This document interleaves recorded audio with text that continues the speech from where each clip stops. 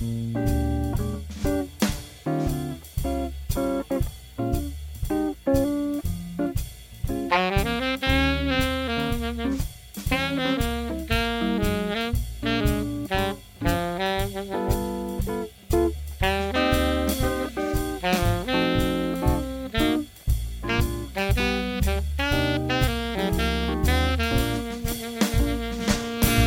and welcome to Rules of the Frame. I am your host, Connor Reed, and here's your co-host, John Skinner. Hey guys, glad to be here. This is it will be an interesting discussion. I'm glad you're glad to be here for this one too, because I was honestly not sure what you were kind of feeling about this episode or not. And I have mixed feelings about this, but also, generally positive, but man, this is going to be an interesting one to talk about. So for those of you listening in for the first time, we are a film podcast. We pick a subject or theme and explore films related to those topics. Our overall goal is to encourage the general public to view film as more than just a piece of entertainment, but also a piece of art and something to discuss and explore. We are now at the end of our Messy Masterpieces series, a series that we've been doing where we've been going over films that might not be as well critically acclaimed or were just kind of overshadowed by other films in the director's catalog or actor's catalog and all that sort of stuff. And I think this is also kind of a contested one that we could do because I think there's maybe two other films in Leone's filmography that we could kind of put into this and that maybe fit better. But I think this is the most interesting of them because of the troubled post-production and history of this film and all of that. So we are covering Once Upon a Time in America, and we're not alone today. We have brought on a guest with us, the one and only Kyle Stuke. Hello. It is good to be here, friends. Thanks for having me. Yeah, I'm interested to hear y'all's thoughts on this film because I might be the wet blanket of the group, but again, there's positives. But I don't really have a history with this film. When you gave me the list to choose from, I had basically seen everything, and I went, oh well. I've never seen, Once Upon a Time in America, and I've always wanted to. So let's do that one. And then as it got closer and closer to doing this episode, I was like, how long is this thing? And then I Googled it, and I was like, oh, Kyle, you idiot. Why did you choose this? I was like, why? Nothing should be longer than 2.5 hours. So I was not going into it with a good attitude because life's crazy, life's busy. And this movie is very long, but we are here. I'm happy to be with you two, happy to be with two fellow film fans, and I'm excited to hear what you guys think about this movie. I'll try to behave myself. It's okay. We allow all sorts of behavior on this show, so fantastic. Don't hold back anything. Yeah. I feel like this movie would have been better to cover almost like at the beginning of the pandemic, whenever everyone was like staying home and like, I have time to sit down and watch a almost 4-hour long movie. But now as, stuff is kind of returning back to normal, I feel like it's a bit harder to make time. I definitely felt like it was hard for me to make time to watch this movie. But before we get into all of that, I'll get in with a brief summary of the film. And I'm trying to make this as brief as possible. It's very hard for this one. You have to cover 30 years in a 4-hour movie. Okay. Yeah. A woman enters a dimly lit room and is met by gangsters who question her about the location of a man. She doesn't tell them anything and they shoot her. Those same men are seen torturing another man who caves in and says he is at a Chinese theater. Inside the theater, the gangster known as Noodles smokes opium, not knowing that men are coming after him until he gets tipped off by the staff. He rushes over to a bar and frees the tortured man, killing his captor. He takes a key from his clock and heads to the train station. He opens a locker which has a suitcase that contains nothing but newspapers. Dismayed, he leaves for Buffalo. An aged version of him appears at the door he just walked through as a young man. We are now in the 60s, and he returns to the bar to regroup with his friend Fat Mo. The two catch up, and he roams about the place until he goes to the bathroom and looks through an old peephole he looked through as a young child. We are transported back to 1918 as a young girl dances in the back room of the restaurant while a young Noodles watches. He is interrupted and leaves to meet up with his buddies to do a job. For payment, they try to steal a watch from a drunk, but are intercepted by Max, the new kid in town, who takes it first. Noodles meets up with him and takes it back, but is caught by a police officer who takes it from him. The two team up and decide to form their own gang. They pull small jobs but are beaten up by Bugsy, the local gangster, and threatened if they continue. Noodles and Max catch their local cop with a minor and blackmail him to look the other way when they do their jobs. They work for a big local bootlegger and score big when Noodles' idea for saving overboard liquor works. They put their money in a suitcase and keep it in a locker in a train station. On their way back, they are intercepted by Bugsy, who shoots Dominic. An enraged Noodles charges at him and repeatedly stabs him with a switchblade. 2 police officers show up and Noodles stabs one of them. He is then arrested and the friends see him off to prison. Back in the 60s, the aged Noodles visits the mausoleum where Max, Cockeye, and Patsy are. He notices on the wall is a key to the locker in the train station. He unlocks it and finds the old suitcase in it, this time filled with cash and a note for him to do a new job.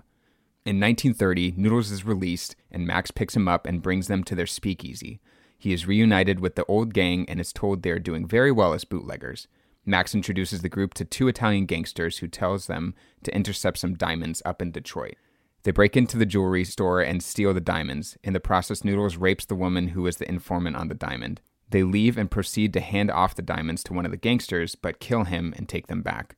Max tells Noodles that the other gangster had ordered a hit on his partner, which Noodles finds repugnant and asks what if he tells them to kill each other. In a continued streak of jobs, they provide protection for a local labor unionist. This turns into one of their main tasks as they face up against local police and other mobsters to protect the Teamsters. In a brothel they own, they recognize Carol, the informant on the diamond job, and she starts a relationship with Max. That night, Noodles takes Deborah out on a date. He rents out an entire restaurant and they're waited on at the beach when she tells him that she is going to LA and that they can't be together because he'd just lock her up. On the car ride home, she kisses him and then he assaults and rapes her. She leaves on the train the next day and closes the window as he looks out after her. The politician who hired the gang for the Teamsters advises them to invest in a business since Prohibition will soon be over. Noodles says that he'd rather do street work and goes on vacation with Max. In Florida, it is announced that Prohibition is over and Max tells Noodles of his plan to rob the Federal Reserve. Noodles says he's crazy, which causes Max to blow up. When they get back to New York, Noodles and Carol look over the reserve and she convinces him to turn Max in so he won't get killed doing the job. They throw a last party at the speakeasy and Max tells Noodles that they're going to do one last bootlegging job. Noodles is reserved the whole night due to his guilt of betraying Max that night by calling the police chief. When Max confronts Noodles on the job, he says he's crazy and Max knocks him out. The job goes awry and all 3 of his friends are killed.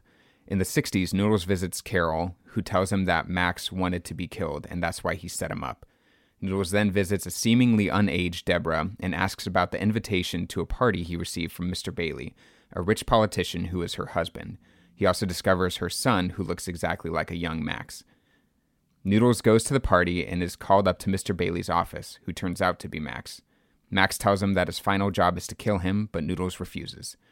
Max elaborates on his plan in which he faked his death, married Deborah, and became a successful businessman and politician, thus taking Noodles' life from him.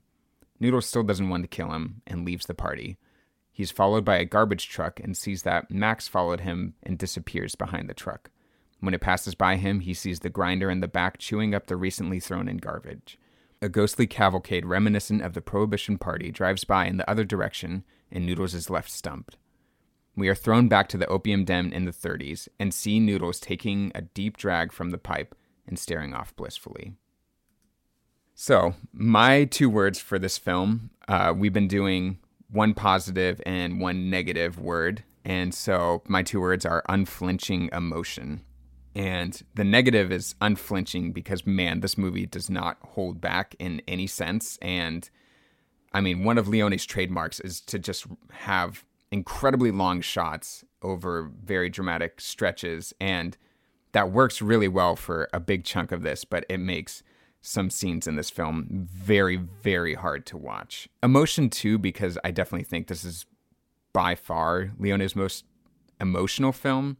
It's weird watching it the second time, knowing the outcome of Noodles' character, but whenever you watch it the first time and there's just kind of like all of the emotion between Noodles and Deborah at the beginning and Noodles and Max and all of this sort of stuff. And it's honestly, I think, mostly because of Morricone's score that really packs that emotional punch for all of this. And it's just a facet that Leone hadn't really touched on before. There's bits and pieces of it throughout his work, but nothing as emotional as this. And so those are my 2 words to sum this up.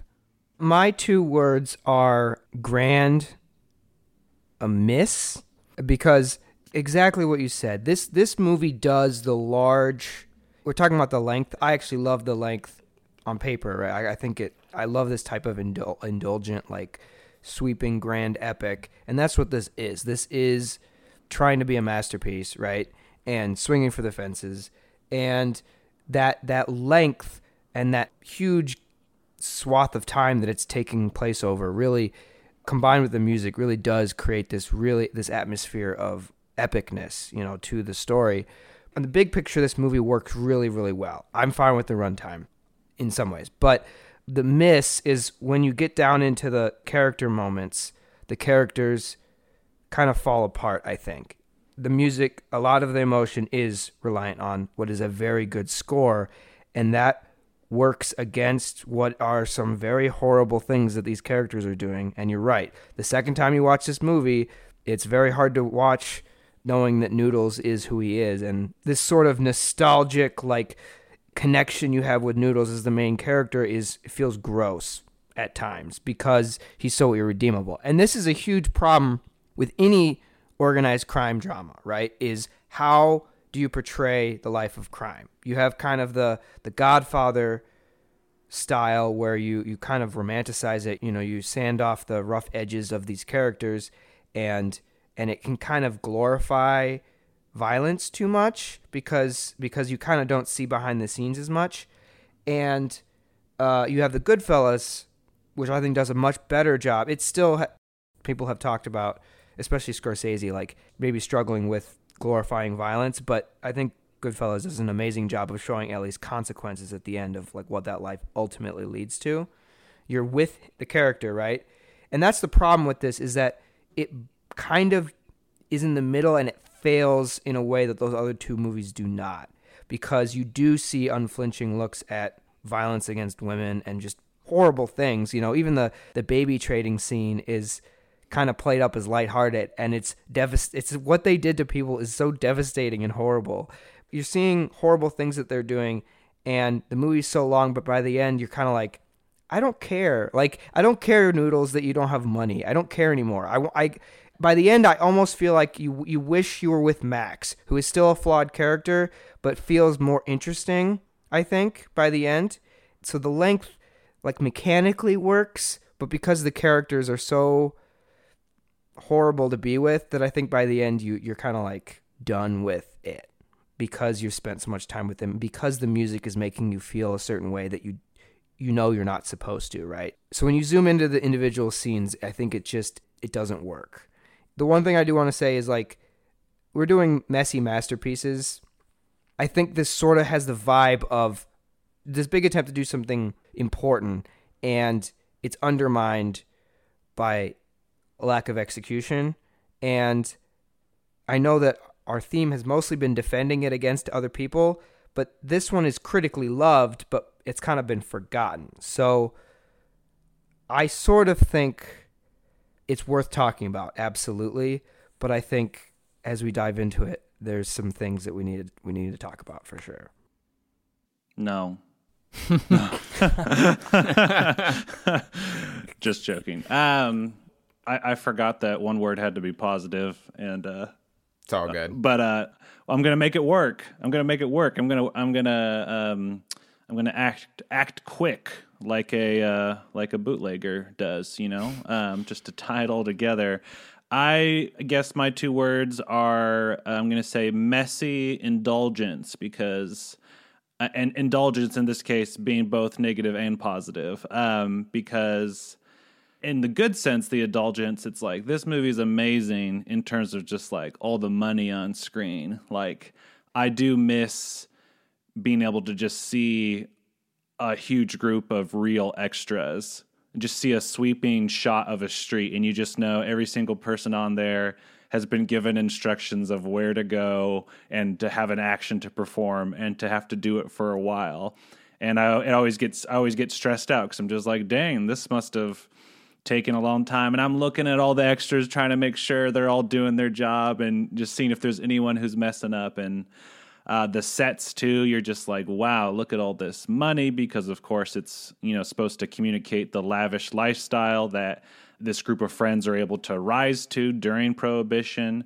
So I don't think the indulgence is all bad. I love seeing someone get to just like play with a bunch of toys and really get across their vision. Even if I don't like it, I'm like, that's cool. Like, this person just got to say, I want hundreds of extras walking around trading vegetables, talking about their day, and dressed in old timey clothes. I love it.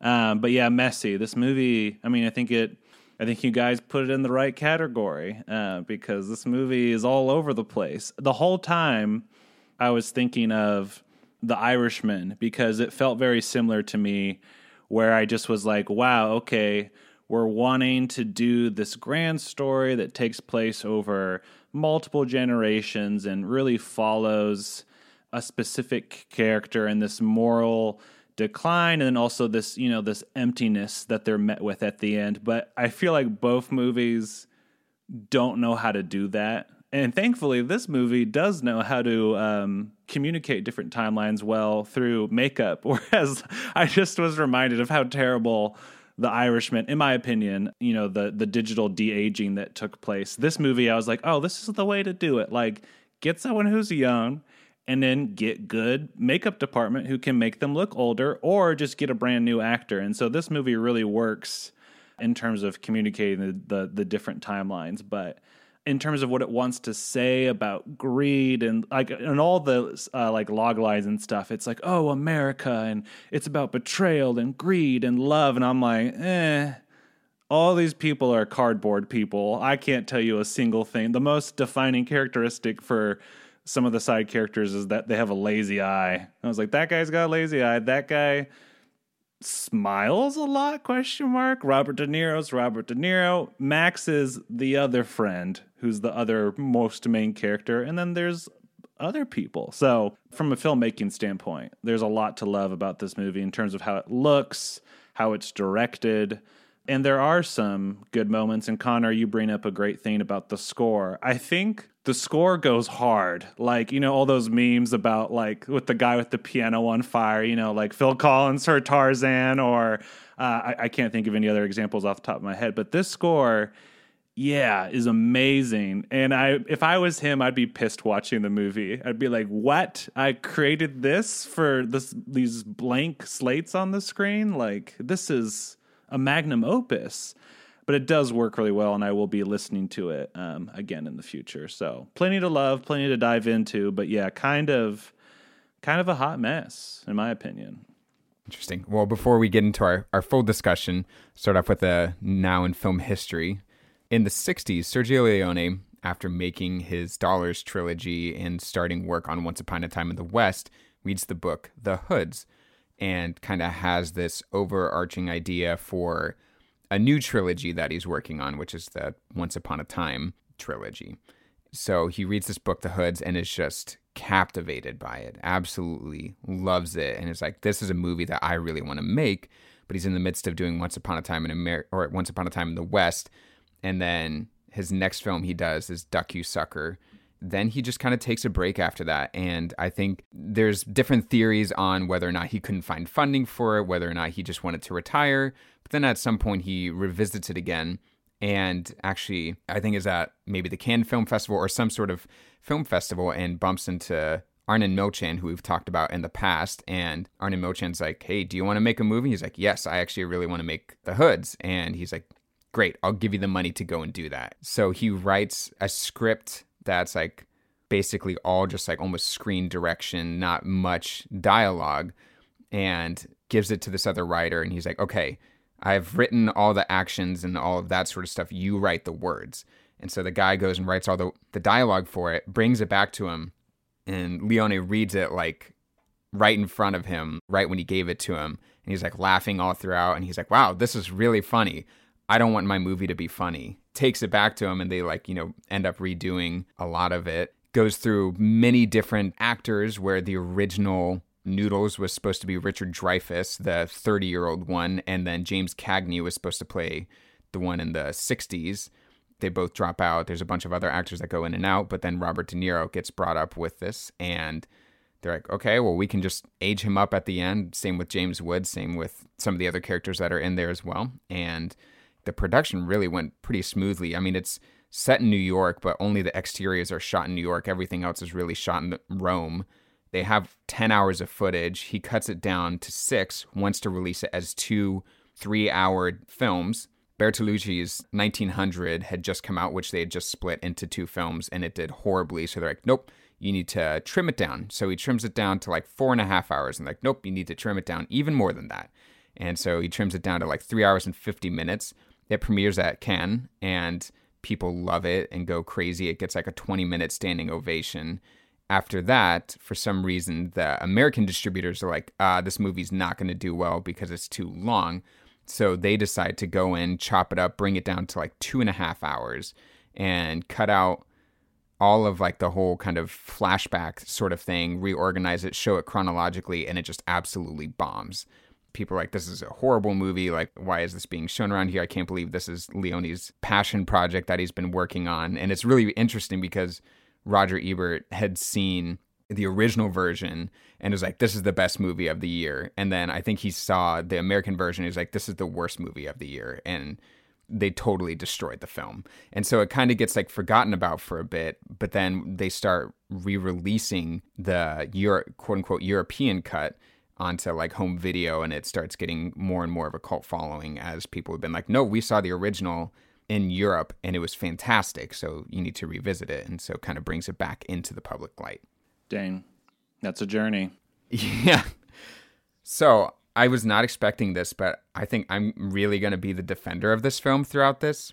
I remember watching this in college whenever I was just kind of doing my blaze through. I was like, I need to watch all of the classic movies. And I would watch 10 in a week. John, it was whenever we were rooming together. So I think you even came in and watched part of it with me, or the last half of it or something. I had already watched it by that point. Okay. I'm sure. Gotcha. Yeah. I remember liking it, but I was like, I just love the Dollars trilogy so much. Like, that's my favorite Leone. And I was expecting more of that. And so I remember kind of being disappointed by it, but kind of still liking it. Whenever I watched it, I was just like, I think this is a near perfect film. I think it is absolutely incredible. Just the amount of stuff that it's able to accomplish in those 3.5 hours is astonishing, that you can capture one man's life in its entirety and so many different decades. And like you said, Stuke, of it being so distinguishable in each time period that you, without a doubt, know where you are at any point in time is really fantastic. And just the score is pitch perfect. I think all of the performances are incredible. I don't know if I think this is De Niro's best performance, but I think it is really high up there. And I absolutely love just the vision of it, because this is the third part in his trilogy, which kind of gets messed up because the second one is called Duck You Sucker, but it was supposed to be originally called Once Upon a Time in the Renegade or something like that. The Revolution. The Revolution, that's right. Once Upon a Time in the Revolution. And then Bertolucci came out with a movie that had the Revolution, and they're like, well, we can't confuse them with that. And so in Europe, it was called A Fistful of Dynamite. And then in America, it was called Duck You Sucker, because Sergio Leone was like, oh, that's a common phrase in English. Everyone knows what that means. And so let's call it Duck You Sucker. Incredible. I feel like that name has kept it from, it's the more obscure one of his movies because of that name. But yeah. It's really good. I really like it. So on paper, I want to defend this film, but I don't have the heart to do it. But I agree with everything you're saying.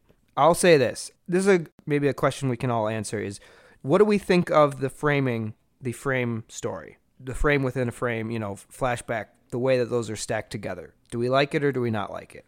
I think it's incredible. I think it's honestly the only way that this film works is because of that.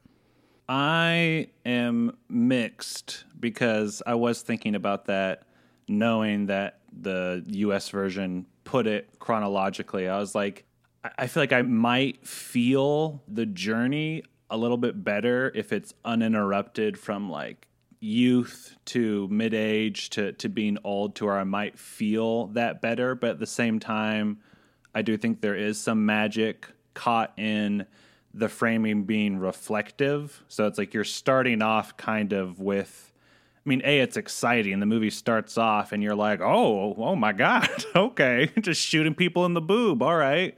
And there's a mystery too. It's like there's immediate violence and there's a mystery of what's going on. And then the film gets very reflective.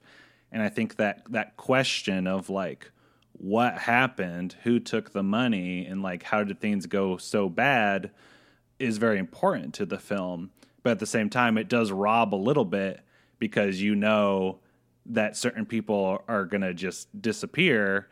And, you know, especially for the ending, like the whole framing of like who took the money. Well, I immediately went, well, either it's some random person who they're going to introduce like in the last act, like some of the modern superhero movies where it's like, and here's the CGI villain who has never encountered the hero before. And you're just like, I don't care. So it's like, either it's going to be that or probably one of the friends, you know, aren't dead. Maybe it's the burned guy whose face is all messed up. And so when that happens, I was like, maybe that could have been more impactful if it was done differently. So again, long-winded way of saying mixed. I think there's pluses and minuses to both approaches. I don't think either one works 100% well, but it didn't bother me necessarily with this film. It did make me think about it. I think it works spectacularly well. It feels like you're unwrapping this relationship, and it's the rape scene that threatens to ruin the entire film. And because it doesn't feel like a revealing of, like, that's not the dramatic turn. The dramatic turn is the core relationship is Max and Noodles. And to have this horrible thing happen right before that reveal kind of hits you like a thud. And then this unwrapping feels stupid and pointless at this point. Mechanically, I think it's one of the greatest uses of this type of filmmaking because you are journeying into that relationship. The first time I watched it, Deborah leaving, that is what kind of ruined Noodles for me. Watching it again, knowing that, but now it's like, okay, you kind of know earlier on they're irredeemably horrible people. Then it feels indulgent. I mean, it's clearly indulgent, but like then it feels like over the top. And again, it's this mix of like the music does not work with the characterization. I think the performances are really good, but I feel weird having this beautiful music about nostalgia, and it's like, whatever. And each of these individual relationships make sense. I can defend how people act, particularly the women characters. You could do that if you wanted to, but then when you stack them all together, all the women are awful or are innocent and violence is committed against them. And so what ends up happening is it feels cartoonish when that kind of blunt crime drama characterization is supposed to feel realistic, right? Goodfellas does a good job of showing how people react in horrible situations when people are doing horrible things. This does not. It feels weird and I think so the framing works well, but then when you discover what's in the middle, it's like I feel tricked, you feel a little tricked. I think the movie has to have it, and I think it's essential to what the movie's trying to do. I don't know. Okay, so I have two responses for that. One, the score. The reason why I think the score works, for two reasons. One, because this is all from Noodles' perspective. So this is like, the score of like what it felt like to him at the time and all of that. And that's why I think it is so excellently executed in that.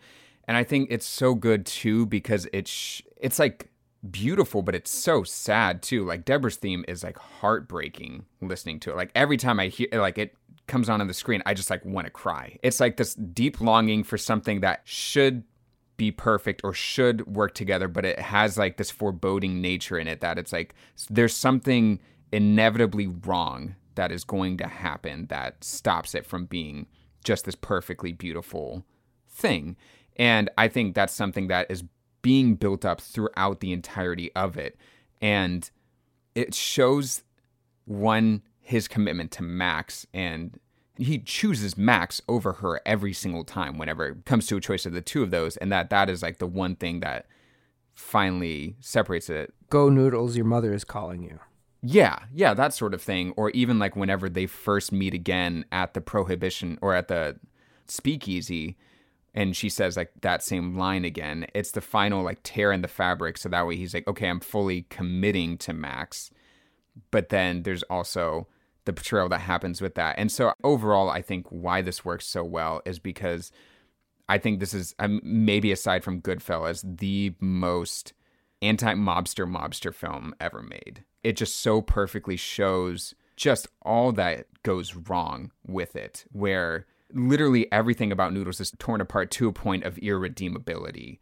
And the psychological side of this film, just how you see the environment and the actions of others impact on Noodles, because Noodles throughout the majority of the film is such a passive character. He's either seen just like staring at things or just sitting and not doing anything. And so one kind of the danger and the gravitas of everything leads him to such passivity, but it also, at any point where he's not passive, he's violent, because those are the only two actions that this sort of lifestyle has taught him to do, is either just like sit there and take it, like whenever he's being beaten by Bugsy, or be violent, and that's how you get your way. Because with every single sexual interaction that he has in the film, it's violent. Every scene of that is shown as a crime. There's no love or passion or anything like that. All he knows is like violence or passivity. He sees everything as like a heist or like a job or something like that. And that's why I think the framing of him, going back to him being old, works so well, is because you see the wear and tear, quote unquote old, the wear and tear on him, where even at the end, he's like in his 60s and he's like, my eyes don't work so good. Even whenever I have glasses on, my hands shake nonstop. And like, he's just like, wow, this is a really sad old man. Like, it doesn't really make you forgive him or anything, but you're just like, wow, he's... And even whenever they're at their height, it's like, you still don't really see it. They're just still doing jobs for other people the majority of the time. They're not the bosses. They're not the ones in charge. They're in charge of the bootlegging stuff. But even whenever they're like, swimming in money, they just have like a briefcase full of money. They don't really have like connections. They're not the powerful ones. They're the ones being used. So even though he's devoted his whole life to this, he's still just kind of a crony. I do want to say, I think we've got the spectrum of Robert De Niro, like bad makeup. We know what he looks like old now, so it's kind of weird seeing him aged up. This is like barely doing anything, and then you have The Irishman, which is way too much on the other direction of like aging him down. So it's like, that's the one thing I do kind of have a hard time. It's like, oh, this is older now, he looks the same, Deborah too. Like they try and do the makeup thing to be like, oh, she's wearing whatever, but they don't look like they've aged at all, which is fine. It's the only kind of technical thing I think is a misstep, but we have more tools now that we can mess up with. They didn't try on Deborah at all. Like they didn't try, yeah. They made no effort. But Connor wants to say something, but that's how I feel. They just have her wear makeup and say, you can't tell that she's wearing this, and makes her look young, and we'll throw a line in there. But yeah, they don't. Well, and she says, she's like, it's been whatever years. 35 I was like, years. Yeah, I was like, no, it has not. Unless someone's like, found out about time travel, Missy. Like, it's like, no way. So, okay, there is a theory with this film that I 100% subscribe to, is that basically nothing actually happens past the opium den. Oh, yeah. And that everything else is a dream. An opium-induced dream. So he invents the Frisbee? I mean, You don't dream about Frisbees, my man? Not before they were invented. But Leone has even said, like, as far as I'm concerned, nothing happens past 1930. And which is dumb. I actually think that's one of the things that's why this film works, is because it is traveling back and forth between time. Because if you look at it in the other light, there's a lot of things with like the 60s that doesn't make sense. And I think that's very intentional to make it, overall, I think this thing is just supposed to feel like a dream. Because whenever I was like trying to remember this, I was like, why don't I remember this movie? And I was like, oh, because it's made to feel like you're in like opium dream where you're just shooting back and forth between stuff and everything. There's always fog, there's always smoke, there's always some sort of haze going on in like every scene and all that. Like things work out too perfectly. Like I think it's him trying to justify him killing his friend, killing Max. I was like, oh, he actually faked it, and now he's a successful businessman that I've never heard of. Also, apparently he married my love interest, who is now the most famous actress of all time, and like there's all these sorts of things, and that's why like Deborah isn't aged up, is because he's like, oh well, I just remembered her young, she's just gonna stay beautiful forever. And like even James Woods' acting just is weird whenever he's older. Like his line delivery, everything like about that is so off from any of his like previous acting that he's done, that I think there's something intentional to that is like a man trying to get reconciliation out of something that doesn't actually exist. Well, don't get me wrong. I think it's dumb either way. Like, if it is literal, I don't like it. But then if it is an opium dream, I'm like, I don't want to watch a boring opium dream. Like, if it's a dream, let's get crazy. Let's throw in the Inception stuff. Let's, see the pink elephant. Let's not see like a somewhat realistic, but kind of a little too, because you're right. Like, especially when it was like, oh, Max happens to be this politician that came out. I was like, what? Like, that was weird. And then, of course, her being the love interest, like him having married her. I was like, okay. And then to the whole, trash thing, I was like, if someone jumps in a trash compactor, they're not like going silently into the night. Like if he actually jumped in there, it would have been, you would have heard sploosh and then, oh my God, this was a terrible idea. I'm dead, like. There's no blood on the lettuce. Yeah, so I never bought that. Yeah. When I first watched this movie, I liked it more. And so I kind of hated the opium den theory. I thought it was weird and dumb, but you've convinced me now, because the thing that just I hate so much is seeing he's sad as an old man, but seeing him not get some redemption, but just kind of, he gets to talk to Deborah and she's fine being alone in a room with him. Like, why would she do that? It makes no sense. You've convinced me, Creed, because thinking of it that way, it's all his fantasy, right? It's what he wishes. Mm-hmm. He wishes there's this convoluted thing that could happen where Max is asking him for forgiveness, right? It's this power trip of, I'm going to be dignified and do the right thing and not kill him when I get the chance. And if he screwed up his life, it's his fault, It's 1968. The idea that the national story would be the Secretary of Commerce being during an election year, that the Secretary of Commerce is corrupt, is just, and it's totally unrelated to the way the world was in 1968. You've sold me on it. I know he said it's impossible, but that's my interpretation now. I've switched. I'm now more comfortable with it, because that was the thing that felt really weird this time. Because her actions don't make any sense in the context of the entirety of their relationship. Why is she so calm? Why does she not have another person in the room? Why does she dismiss her? Why didn't she tell him to get the hell out? Yeah, seriously. Like, there's so many things that goes on with it. Why does her son look literally played by the exact same person who plays young Max, And like, oh yeah, I guess I lived a sad life, but I was still okay in the end, It's not her son, and I don't think they're married. I think she's just dating him, or she's, he's providing for her and paying for her career or whatever. His wife died in childbirth, they said. But I think she was making that up, though, because he says, like, is that your boy? And she says, yes. That's why she says, don't go through there. All you have left is dreams. If you go out there, you won't I never even caught have those. that. Okay. And also, like, why would she be with Max? Because she's always hated Max. Yeah. Listen, this is fascinating to me because it's incredible to me that, like, I mean, that's the power of film. It's the power of storytelling, that we can have such different opinions on it. Like when you were talking about Noodle's journey, which, first off, hilarious name for a gangster. I love it. I know. I'm what like, is that? is this? I mean, he's Jewish, but I was like, it felt like an Italian stereotype. Like, oh, we got the noodles, we got pasta over there, and they're, incredible. During your summary, you said aged noodles, and I almost burst out laughing. Like, yes, aged noodles. I forgot that his name was Noodles, and like doing reading for this before I'd rewatched it, I was like, That's his name? Is Noodles? Like, is that what they call him the entirety of the movie? And they do. Yeah, and then it looks even more ridiculous when it's engraved on the memorial. But and it's put in quotes too, which makes it really funny.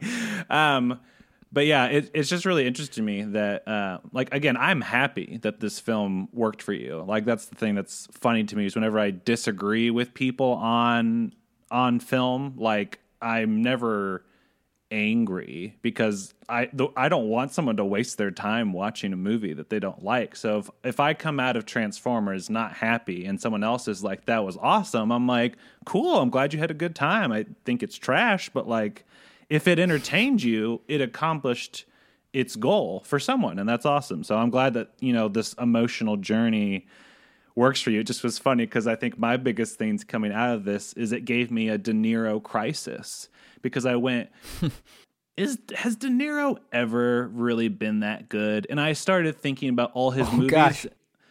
And it kind of came to a Ryan Gosling thing where I was like, I think he just does the same thing, and some people like it. But I was thinking about Taxi Driver. I think Goodfellas is probably for me his best performance in terms of like, this is a separate character.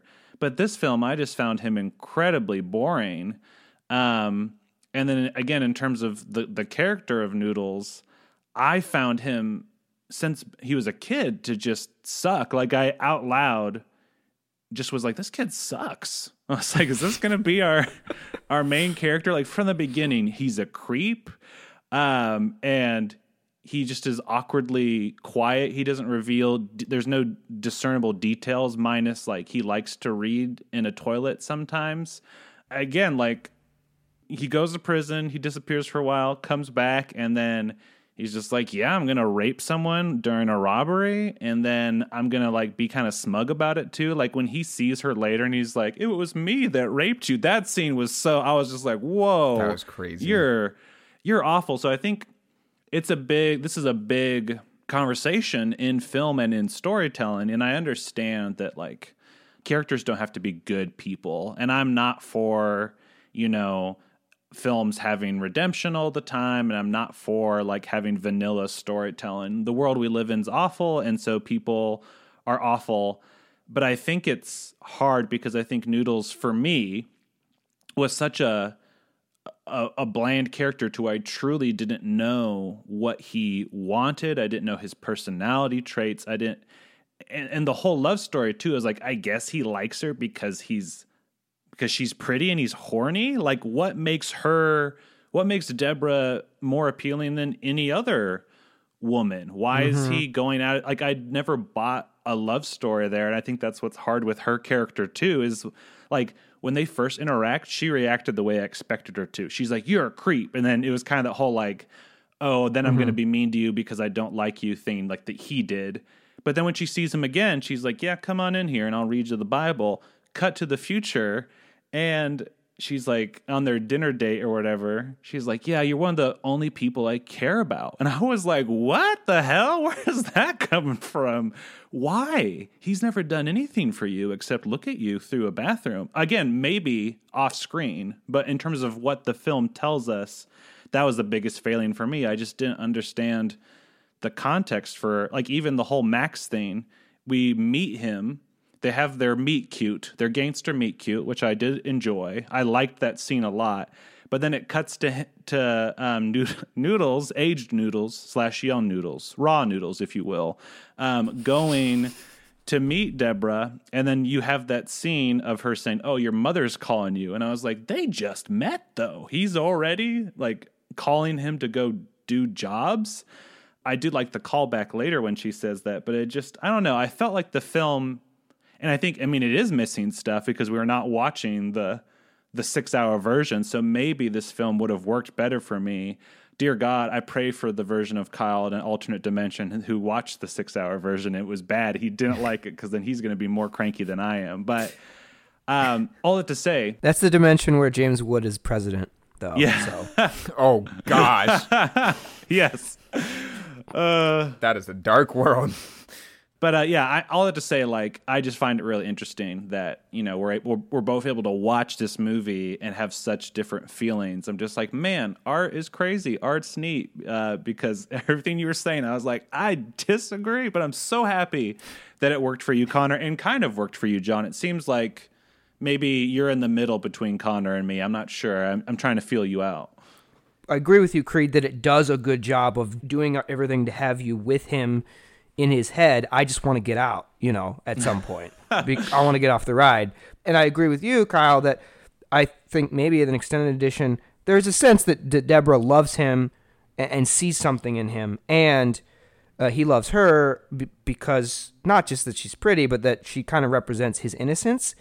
We just don't see that innocence, right? And we don't see it at the beginning to establish that he has good in him. And so a lot of the stuff later, it's supposed to be tragic, right? There's supposed to be a sense of he lost something, and we don't see him have that thing that he lost. And I think, yeah, that's one of the problems that this has, is that it's a little bit over-reliant on the score and then sort of just you loving the hijinks. You know, the early crime stuff's supposed to be like, all these kids, and truthfully, they're already kind of scummy, so it's sort of, I think a lot of what you think of his character comes down to, is he likable at the beginning? I don't think he is likable enough. So I agree with kind of both of you.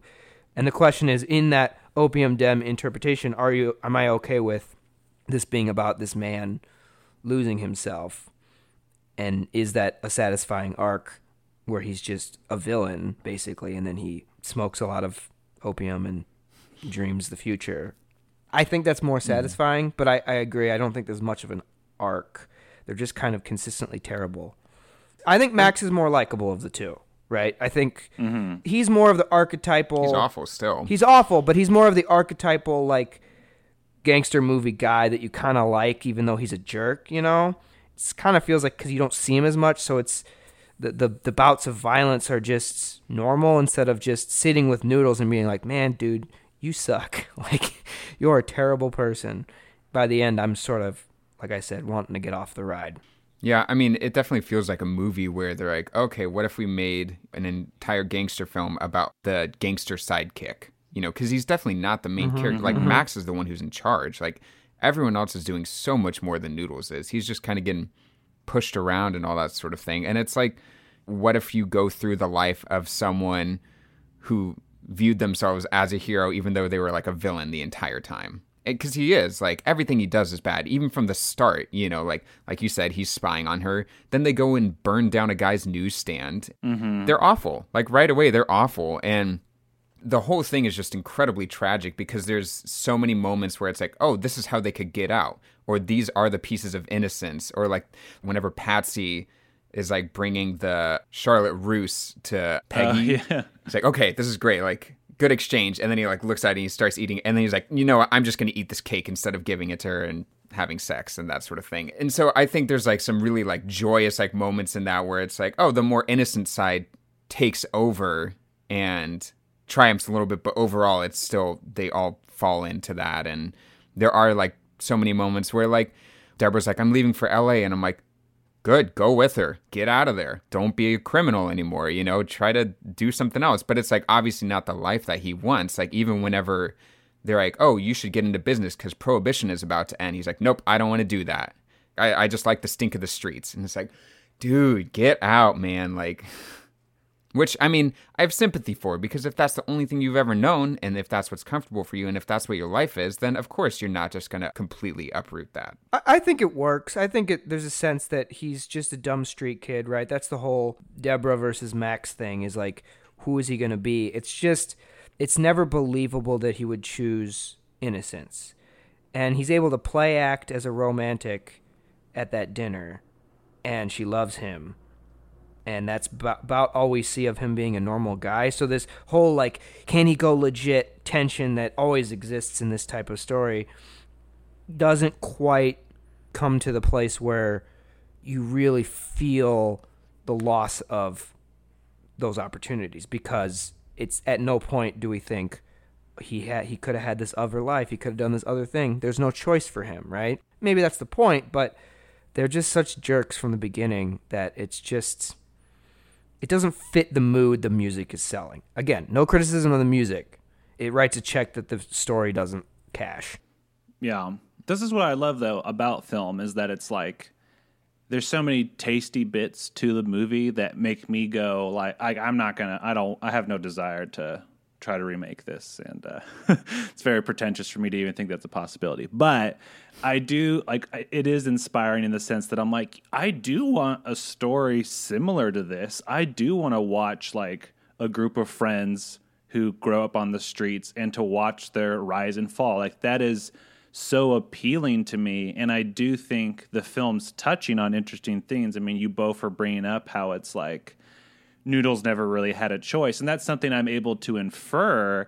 I have no idea the context of his parents, where they are, what happened to them, and then like how he got involved doing jobs, like how him and his friends met. Like I know that sometimes some directors and writers are like, ugh, it's better to like come in a little bit late / like leave some mystery. And I totally agree, but I still think like, oh, it would have been really fun to see how these kids meet each other. And then what's the first job that they do together? How does it go wrong? Because they're pretty comfortable. They're just like right off the bat, they're like, we know how to set newspaper stands on fire. Also, at first I thought they were peeing on that's kind of the joke, and it's okay. like, Okay. But yeah, that's not going to light on fire. Yeah. But yeah, I like the movie. We're getting up above 7 hours in our headcanon cut, I think. Yeah. We're shooting for 8. Let's talk about this, though. I do think there's some stuff missing, and then there's some weird choices. I come not to bury this movie's visual style, but to fake its death for 30 years. But there's moments that are like, why did they do that? The Frisbee scene is the number one. What is going on? What is that about? Why is someone throwing a Frisbee under a highway overpass in the middle of the night? Drives me crazy. Sergio Leone typically doesn't make those types of mistakes. Okay, I don't know if you guys noticed this, but like when he goes in the mausoleum, he like looks up a lot and he's looking at the corners. I guess he's looking for a key or something. But it's just a long shot of him looking around and establishing. Before you get any establishment of the geography of the interior, you get the sense of what the roof looks like, which is weird. And then he closes the door, and then he opens the door, and then he closes the door. And it's like, what is going on? Why isn't this cut down? I don't understand that scene. There's stuff that could be cut out. That is the one scene that does bother me, because I feel like it's really, and it goes back and forth between the music cues a lot. Because the first reveal, when he closes the door, it's like setting him back, because if you see the on the door, it's like the woman who's like kind of like outstretched like that, and like what almost looks like bullet marks around her, like calling back to his girlfriend at the beginning, where there's like, you know, the bullet hole outline of him on the bed, and she dies next to that. So I think when you open it again, that's the reveal of like the tombs of Patsy, Cockeye, and Max, and then he closes it again. And I think that's just kind of the impetus for him to find the key. I do agree with you that that's the one scene that does bother me a bit. The Frisbee thing, I've heard that there was like this whole, scene that was cut of them basically playing something like Frisbee in the streets when they were kids. It is weird that it's kind of in there. How do you then do the transition? Yeah, he's in like how you shot it. He's in like the Bronx equivalent of Lower Wacker, walking around. It's shady. I don't know where he's trying to go, but he's got this money, and it's all tense. And then Frisbee, and then we don't deal with it again. And it's like, it makes me laugh because it's just like unexpected nonsense, and it's so strange. It cuts to Max like grabbing the suitcase out of his hand. So for like a second, you think it's someone taking it from him, and he's like, "Oh, can I get that for you, sir?" So I think that's what's the transition is supposed to be. Sure. It just doesn't make a lick of sense internally. Yeah. I guess part of it too is like it makes the dream sequence idea less logical, because again, like I said, how did he know about Frisbees? So Kyle, I want to ask you then, so what are the things that you liked about this movie? It doesn't have to be the characters, it could be like set pieces, it could be, the score, it could be the feel, the cinematography, whatever, like what was kind of the appealing thing to you? in the midst of all this. Well, as someone who frequents opium dens, I just really felt like they did a good job representing what it's like. You know, big fan of the puppet shows or the shadow puppet shows. Big fan of the opium. I mean, that's why you're there.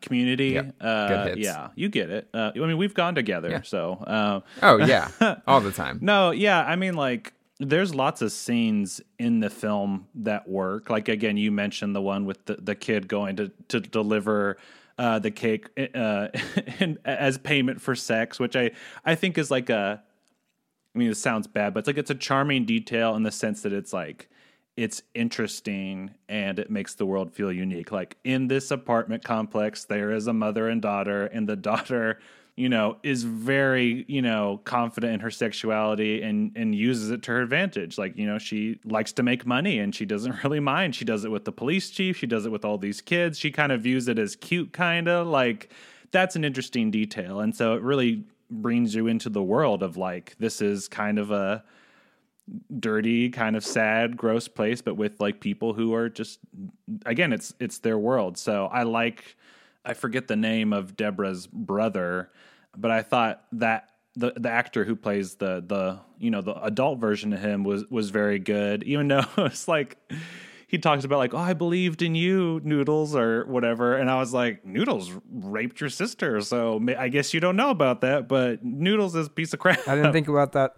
Yeah, I didn't know about that. She didn't tell him. Yeah. Oh man, yeah, because he like doesn't sell him out after that. What the heck, dude? I don't like that guy anymore. Anyway. Yeah. I think that scene with the cake is actually very representative of what works and what doesn't work about this, because in some ways it's like people are like this, you know, there's a sense that there's a weird brokenness to that world that they're living in, but then you still feel weird thinking he's cute, right? There's something slimy about like the marshmallow problem, but with like underage sex, and you're living in this world, you're getting really close to the lives of these people, and you're kind of like a little repulsed, right?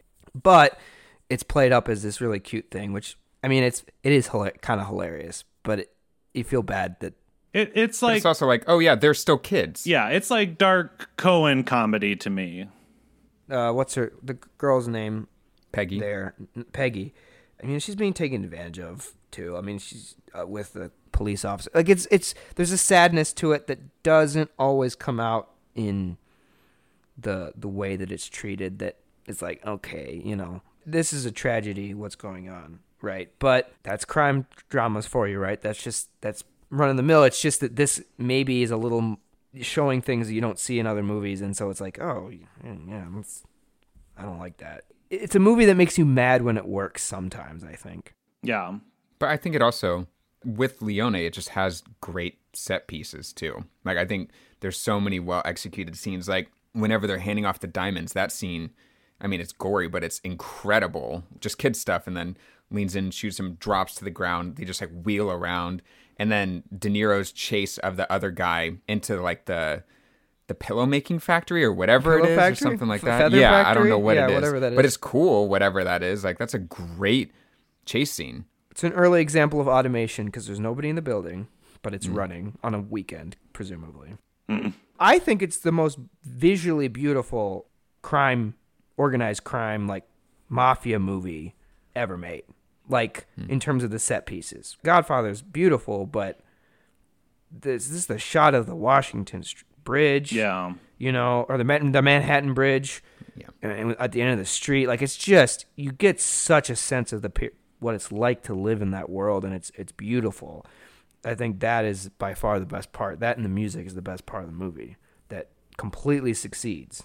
Yeah. I don't get too like analytical in terms of like, oh, what do things mean or what are the metaphors? But the one thing that I did find myself thinking about was those beautiful wide shots. Again, the bridge I think is amazing and like warrants the existence of the movie itself, because that shot of the kids just, I think like that shot is the pitch basically, and it's beautiful. But there's so many shots of just like them being dominated by these huge buildings. It's like they're tiny, and it's like New York is huge, and it's kind of the idea that like this place during this time, and again, it's once upon a time in America, it's like in this very specific piece of time. Here are these people, and here's how this country destroys them, basically, how it sets them up for failure. Like you mentioned the diamond scene, Connor, and I love like that location because there's just that giant boat in the background. And I was like, dang, that's like beautiful, but it also feels like post-apocalyptic. Like, again, a part of America is dying. Then again, in contrast to the feather pillow factory or whatever, there's so many shots where it almost feels ethereal. It feels, you're just like, whoa, like what is this vision of America that's just like chewing these kids up and then spitting them out as corpses? And it's kind of like it's that like that song, You'll Never Leave Harlan Alive. It's kind of like that, but with New York City. I forget what the title of that song is. It might be that, or it might just be Harlan. It's just the idea that it's like people are born here, they die here. There was never an opportunity. And again, I wish that was something more too, is like them being Jewish gangsters that never really, as far as I was able to discern, because I admitted to Connor before you hopped on, John, that I fell asleep a couple times. I don't feel like they ever really played a factor, and I feel like that's kind of something different than other films, is to lean into that aspect of it. But they do say l'chaim whenever they drink, though. That's true. It kind of happens off screen, yeah, when he's in jail. The shot when he goes to jail of the buildings across the street is overwhelming. Mm-hmm. It's just the 4-story or whatever building with the capped off tunnels or whatever they are on that building. It's just you get the sense of this dying and growing country that's just, like you said, destroying these kids. And it's just that they're sort of, I don't want to say irredeemable at the beginning, but like they don't establish the likability enough for me at the beginning. But maybe that's a small complaint.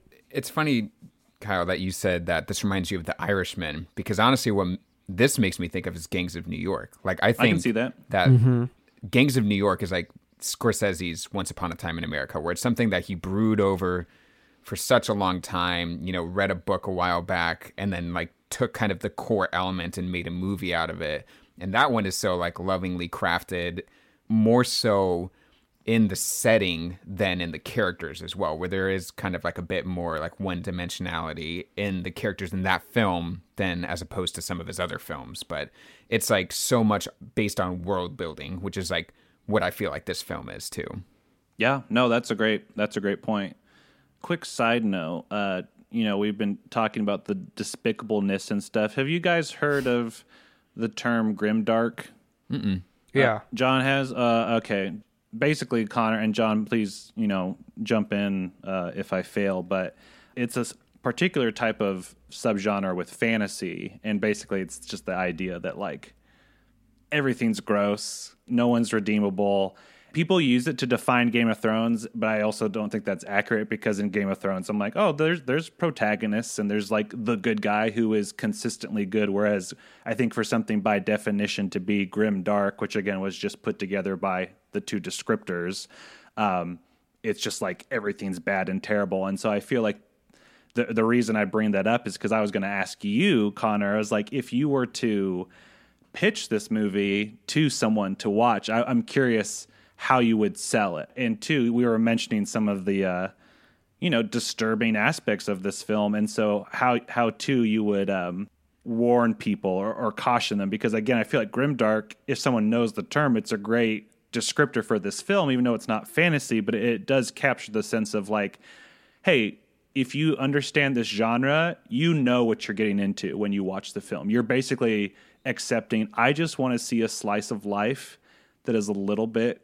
nihilistic and dirty and gross. And it's kind of like what you said, John, is you want to get up close to it, but then you want to leave. And I think that's the power of cinema, is that it's like, this is a very different world than, I assume, I don't know your guys' full backgrounds, but this is a very different world than from my upbringing and what I'm involved in, minus the opium dens, as we've previously mentioned. But yeah, Connor, how would you who would you recommend this movie to, and then how would you go about selling it to them? I'm curious. I mean, it's definitely not a film I'd recommend for everyone. Even like when we were talking, where I was saying like, yeah, Claire would not like this movie. I think there would be stuff that she'd appreciate it. I mean, it is just brutal towards women and people in general. Mm-hmm. In particular, women. In particularly it women. is, there is a difference in how women get treated and exist. I'd say, yeah, 3 brutal, like, rape assault scenes in it. Yeah. I just kind of, when I describe it, I'm just like, there's never going to be another film like this. There's something to it with the scope and the passion behind it. That's something that was a book that was kind of popular based on a guy's memoir who grew up as a gangster and then made something of this scope. It's just not going to happen anymore. And partially because I think, the gangster genre is kind of dead nowadays. There's stuff like Live by Night with Ben Affleck, but that movie's horrible, or Gotti. And like with each of those movies, it's like, oh yeah, you got to watch it because they're so bad, and that's like the whole thing. I like how you decided to not say that Gotti is terrible too, because it is.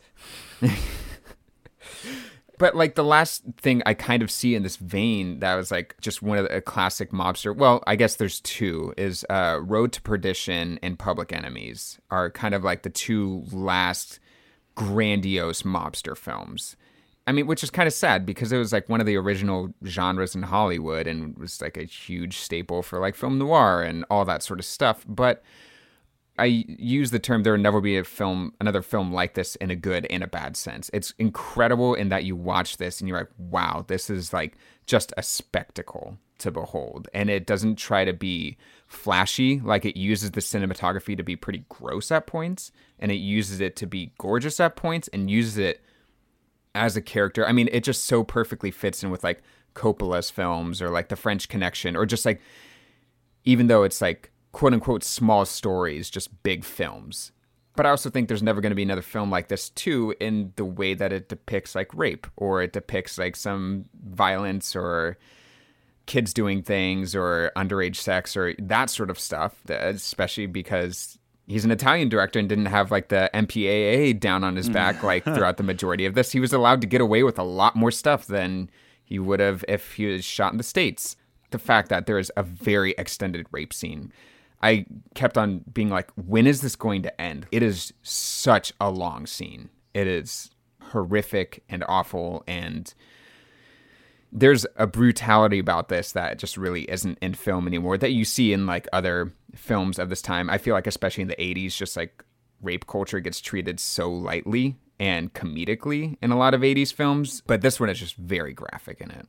This was his last movie, and if anyone tried to make this movie again, it would be their last movie too. I'm not going to go around telling people they have to watch it unless they tell me they're a huge Sergio Leone fan. And I'd be like, it's interesting to watch this. We haven't really gotten into it, but I think it tells us a lot about him as a filmmaker. And I think it tells us some of the things he does in Westerns that do and do not work in this genre.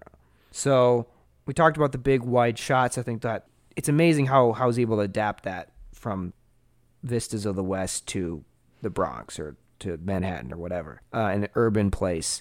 But I do think some of his filmmaking is used to having characters that either are completely unknown, like the Dollars trilogy, right? And then you sort of get bits and pieces of who they are along the way based on their actions, and it's mixed, but there's a mystery to them, right? Or you're doing that and revealing, Once Upon a Time in the West, by the end, you get what the character's motivation is. And that works in a Western. And what he's doing works. And even if you're showing a horrible person, I think it kind of works, right? Because there's a distance there. The intimacy of a crime drama, that kind of unveiling doesn't work. The unveiling is instead of a relationship, instead of who someone is. You know who he is the whole movie, right? That's where I think it's sort of him doing the same thing again, and it doesn't quite work with this type of movie where you're living life with them from the very beginning. There's no narrator, but there might as well be, in terms of how close we are to him the whole way. It's just interesting to see someone like him change gears at the last minute so much, and what he can and can't do with his range. I think he's more successful than you would have guessed based on his other movies, but the liabilities in a lot of ways come from what he's done in his career, how he tells stories. The narration thing, this is dumb, but it just made me think of like we should make a cut of this film where we get like a De Niro impersonator or something, and it starts off with him in the opium den, and it's like, you're probably wondering how I got here. And it's like, let's go back, and it's like the super stupid, like rewind and stuff. Yeah, so I walked into Grand Central Station and the Beatles just started playing all of a sudden. And then I forget what my second thought was because it got erased by my dumb joke. So now I'm regretting that's the direction I chose to take it. But I will say, when do you think the next time will be that a film will premiere at Cannes, get a 20-minute standing ovation, and have the line, "I'm going to poop in my pants" in it? When is that going to happen again? Great Let's point. make it happen. Let's make a vow to us three, get a locker together, and we are going to share finances, and we'll all put it in there to make a film where it has that line and it can premiere at Cannes. Whenever one person goes to check on it, it's actually going to be full of newspapers, right? Yeah. So one of us is going to betray the others. That's right. I was going through, it has nothing to do with it. You can cut this out. But I was going through my notes app, which is it's where I just dump stuff. And I was going through my old notes. And one of them was just titled movie ideas. And the only thing in this note was The Godfather dubbed over with terrible Italian accents. Yes. I would watch it. Was that your one film idea? I didn't ever add a second idea to these silly ideas. I got one idea, guys, but it's gold. We don't need any more. That's what this grotesque evil characters need is silly voices. That will fix all the problems in this movie. Yeah. The thing I remembered that I was going to say is in regards to just him as director, it is impressive to me that this movie is as coherent as it is and like done as well with like no one speaking English, like with everyone speaking different languages. Like that always impresses me when I think about like the Italian directors and just how they would bring in so many different people from so many different countries. You have different people on set and they're all speaking different languages, and it just, for it to be coherent, like there's films like I've talked about this a lot on one of my horror shows, but it's like there's films like Suspiria and stuff, you know, some of the Giallo stuff where you can tell you're just like, no one here is speaking the same language, like either because stuff is dubbed poorly or just because of the performances where you're like, that person has no idea what's going on.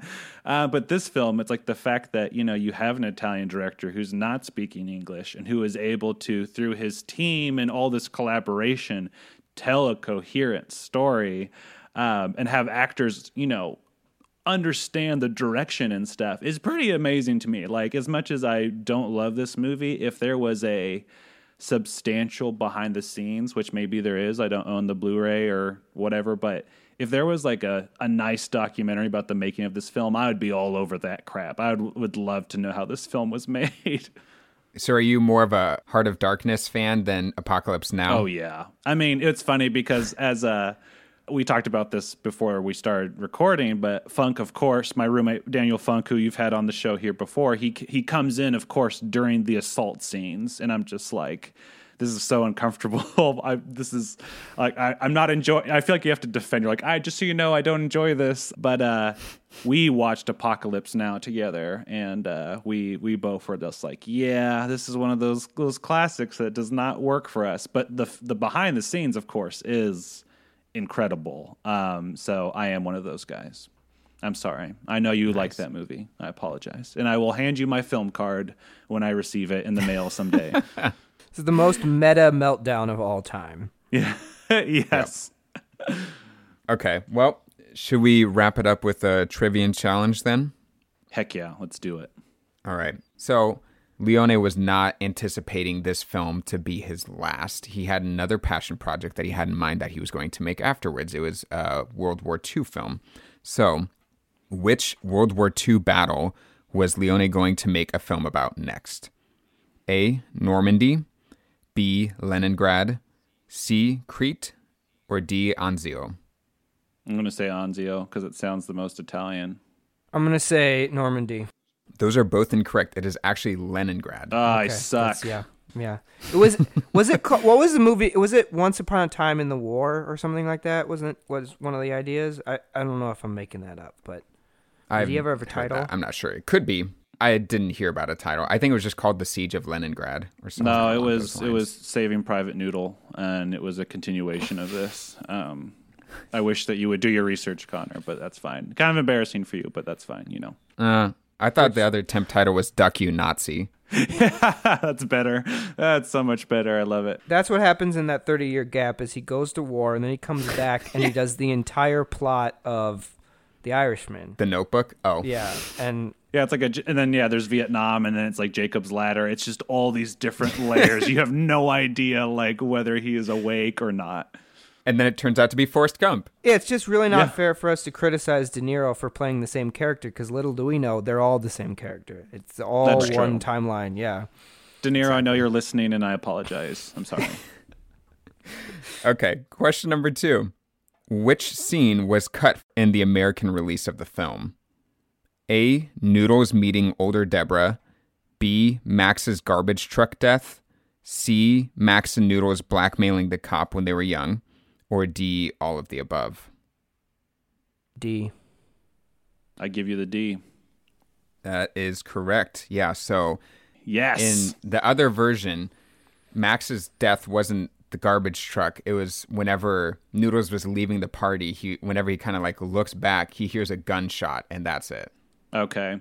See, again, that makes so much more sense of like, I'm going to hire you to assassinate me because for some reason I can't kill myself, which I know it's about like, I'll let you have this redemption, but just if you want to die, if you don't want to get assassinated, like you can take care of that in an easier way than garbage disposal, but getting put in the dump. Yeah. Okay. Question number 3. Which director did Leone originally envision for directing this film? A. John Milius. B. Francis Ford Coppola. C. Martin Scorsese. Or D. Bernardo Bertolucci. Bernardo. Yeah, same. It's incorrect. It was actually John Milius, but he turned it down because he was doing Lion in the Desert and prepping for Apocalypse Now. He was doing this and turned down The Godfather. Yeah, right? Yeah. Leone turned down The Godfather to maybe I shouldn't say that. Film.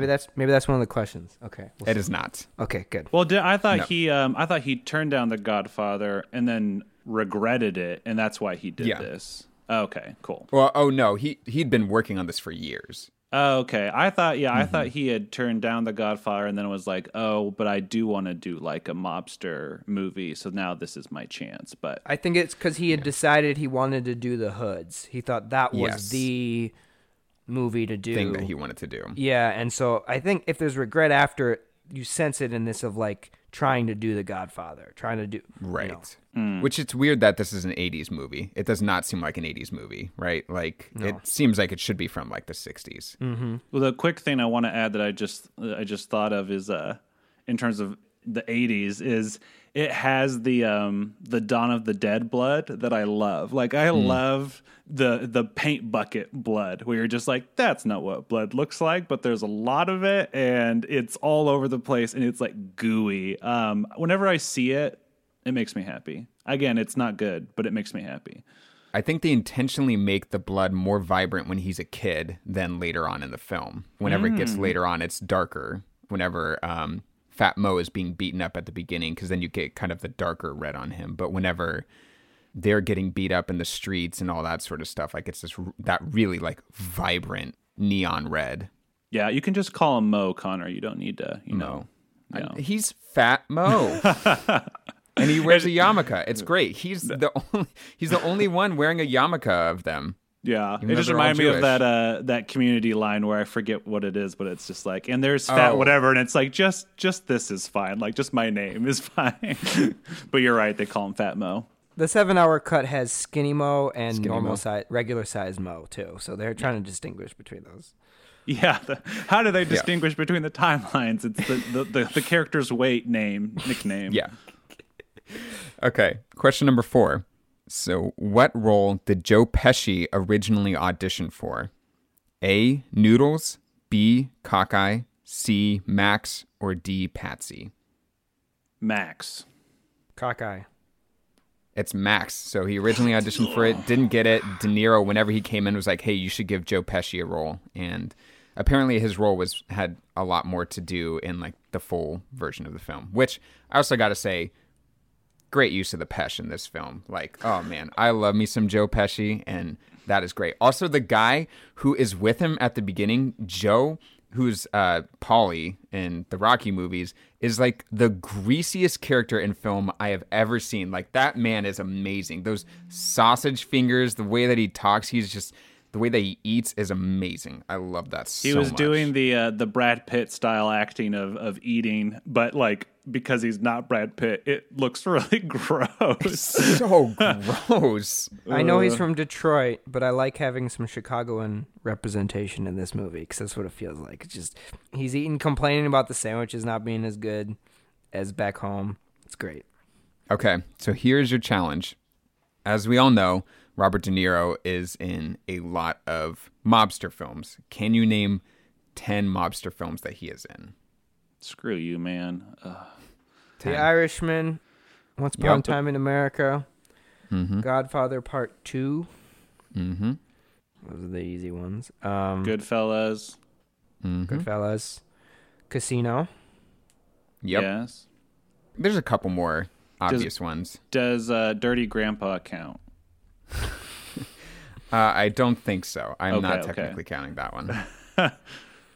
What was the actual way that you phrased it? Can you say it again? Mobster. So it has to be like a mobster film. Not mafia, not specifically that, just any sort of mobster gangster film. Crime. Yeah. Not just crime. Okay. There's an early Scorsese on here. Oh, Mean Streets? Yep. Thank you. That was a good hint. Do you count Heat or no? Yeah, I'd count Heat. Okay. That's a good, yeah, nice. Is Taxi Driver? No. Not really. Not really, no. Does Ronin count? I was going back and forth on it. I don't think I'll maybe does, give but it to I you was if you can't think crime. of all of them. But there's a Brian De Palma film on here. Ooh. Like one of his most classic films. De Palma's a weak spot for me in terms of knowledge. Yeah, me I too. can't think of anything. I can't think of anything else. He plays Al Capone in it. The Untouchables. Yes. Oh, yeah. Oh, shame. I gotta remember that one. Shame on us. I forget about the Untouchables all the time. If you hadn't have gotten that one, I would have been real disappointed. You need 2 more. You're almost there. And we've done so well on our own. We've done all of this by ourselves. Good job, John and me. Oh, man. De Niro with the crime films. Meet the Parents is a crime. Boom, roasted. Good one. It's kind of a joke, but I'll count it. There's an animated film on here. Oh. That also has Martin Scorsese in it. Scene. No. What is it? What I know what you're talking about. Dang it. What is it? This is embarrassing. I'll give you one more actor, and that's it. Jack Black. What are you talking about? Kung Fu Panda? It's a movie that has, it has Martin Scorsese, Jack Black, and Robert De Niro in it. And it's animated? None of those 3 are the top billed in it either. And it's 3D animated. I know I'm going to be angry at the end of this, whatever. It doesn't matter what the answer is. I'm going to be pissed. So glad I don't have to edit Is this. there any obvious ones? So there's another big one that's a comedy with him and Charles Grodin. It's an 80s film directed by Martin Brest. Listener, I'm so sorry. Yeah, how you doing, listener? Do you know? Do you know the answer? Have you Googled it already? Have you skipped ahead? What's going on, listener? Call in and help us. Fifth caller gets... Phone a friend. Yeah, can I phone Google and solve this? Google is not our friends. Okay, I'll give you one more actor for the animated one. Okay. Will Smith. What? Wait. What? Will Smith is top billed in that. Shark, what is that film? Oh, Sharkfish? Shark Tale? Shark Tale. I am They're angry. mobsters. He literally plays... No, it's... Yeah, of course. That's an obvious one. Now you think about it. Yeah. Ugh. I forgot about that film. Working at the car wash, yeah. That's what I remember from that. That's like early DreamWorks learning the wrong message from Shrek. basically. Correct. All right, can we have a hint for the last one that we're missing? Well, there's the comedy, the 80s comedy. Oh, the comedy, yeah. Directed by Martin Brest. When are we going to talk about Shark Tale? If you want to pop on for Shark Tale, we'll just record that right after this. We're about to do Best of the 2000s, so yeah, that'll be it. Bronx Story, Bronx, Close. Bronx Me Daddy. a Bronx, Think of the previous one that you a answered. Bronx Tale. Yes. Bronx Shark. There you go. A shark Bronx. So is it a Bronx Tale or just Bronx Tale? Shrek Bronx. A Bronx Tale. Okay. Yeah, A Shark and then- Bronx Shrek Tale. I don't know anything about it. I just know he's in a movie named after the borough. The 80s comedy was Midnight Run. Oh, I haven't seen that either. I don't know. Is that it? Gotcha. Do we get 10? That's it. That was number 10. Yeah. We crushed it. Good job. Listener, Awesome. if you could have seen Connor's face, it was like the meme of Ben Affleck with "Hello, darkness, my old friend." It was just disappointment, and somehow the camera was zooming in closer on him. Like you could just tell he was like, "Wow, Zoom these two knew. jackals." Yeah, We I'm need to sorry. Awesome. Well, thank you so much for being on, Kyle. It was great having you on. Hopefully, the next film that we have you on you'll like more than this. Yeah, even a bad film. Again, there's stuff to take away from it, and it's always I've wanted to check it out for a long time. So honestly, just with how crazy stuff is this day and age, I probably wouldn't have gotten to it for a long time. So I appreciate a little bit of a kick in the pants that I needed, and loved hearing you guys and your opinions, and getting to view it through a couple different lenses. And yeah, again, like, didn't love it, never will watch it again. Hopefully it will, I'll just keep the good and the bad will disappear, and probably won't recommend it to anyone, but I'm glad to have seen it. Well, good. Glad to hear that. John, I think this wraps us up for our series now, which is a bummer. It was a lot of fun, and we had a lot of great guests on, but we're excited to push forward. And before we start our next series that we're doing, where we are going to be covering the top 5 films of the 2000s, we've brought on a special guest for our episode on Ratatouille. This is kind of at the request of our guest, who is my younger sister, Zoe, who is a rat fanatic, and her Rat Chicago is on there as well. And it was a lot of fun to do and a little bit out there. We always love talking about Pixar, but it was just fun viewing it through this lens, and we hope maybe it'll change your mind about rats. Who knows? It was a lot of fun. And then we'll continue with our other series afterwards. I think that about wraps us up for this episode. Thanks again, Kyle, for coming on. Love to have you on again at another point. And as always, make sure to follow us. Before I plug our stuff, Kyle, do you want to plug anything? Do you have anything you want to promote? Ooh, You have 2 great podcasts. Sure. When will this come out, by the way? Do we know, or is it January. Okay. Well, beautiful. That works perfectly.